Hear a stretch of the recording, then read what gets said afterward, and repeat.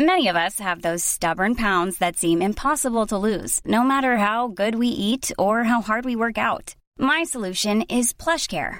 PlushCare is a leading telehealth provider with doctors who are there for you day and night to partner with you in your weight loss journey. They can prescribe FDA-approved weight loss medications like Wegovy and Zepbound for those who qualify.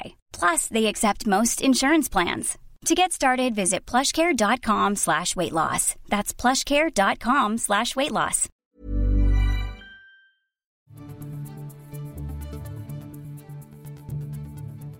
This is your Times evening briefing for Monday the 21st of August. Lucy Letby has been told she has no remorse by the judge who handed her a whole life order for murder. The 33-year-old refused to appear in court to face the families of the 7 babies she killed whilst working as a nurse in Chester. She also attempted to kill 6 other infants. Letby deliberately injected newborns with air, force-fed some milk and poisoned with insulin. She becomes only the 4th woman in UK history to receive a whole life order.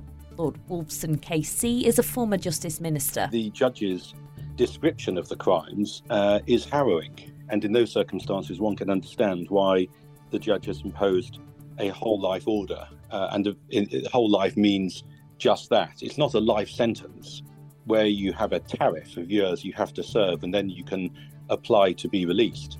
Detectives believe Letby may have harmed 30 more babies after officers identified other suspicious incidents while she was on shift at the Chester Hospital.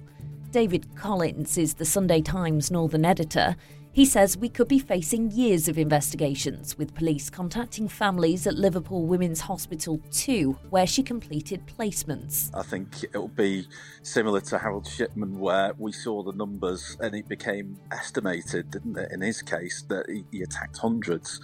They've always been very clear, the police, that this is the first stage of their investigation, Operation Hummingbird.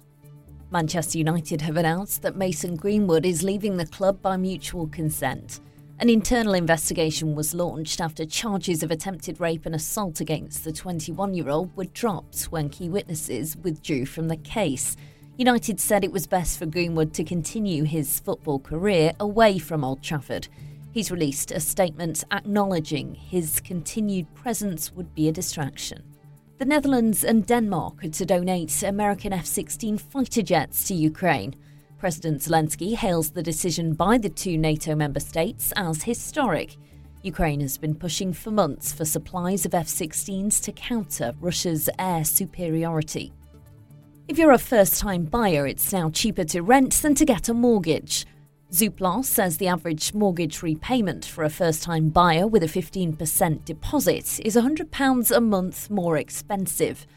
And the BBC has recommissioned TV drama Waterloo Road for 2 more seasons. The show explores the lives of students at a state school in Greater Manchester. It first aired between 2006 and 2015. It found renewed success during lockdown. For more stories like this, listen throughout the day to Times Radio.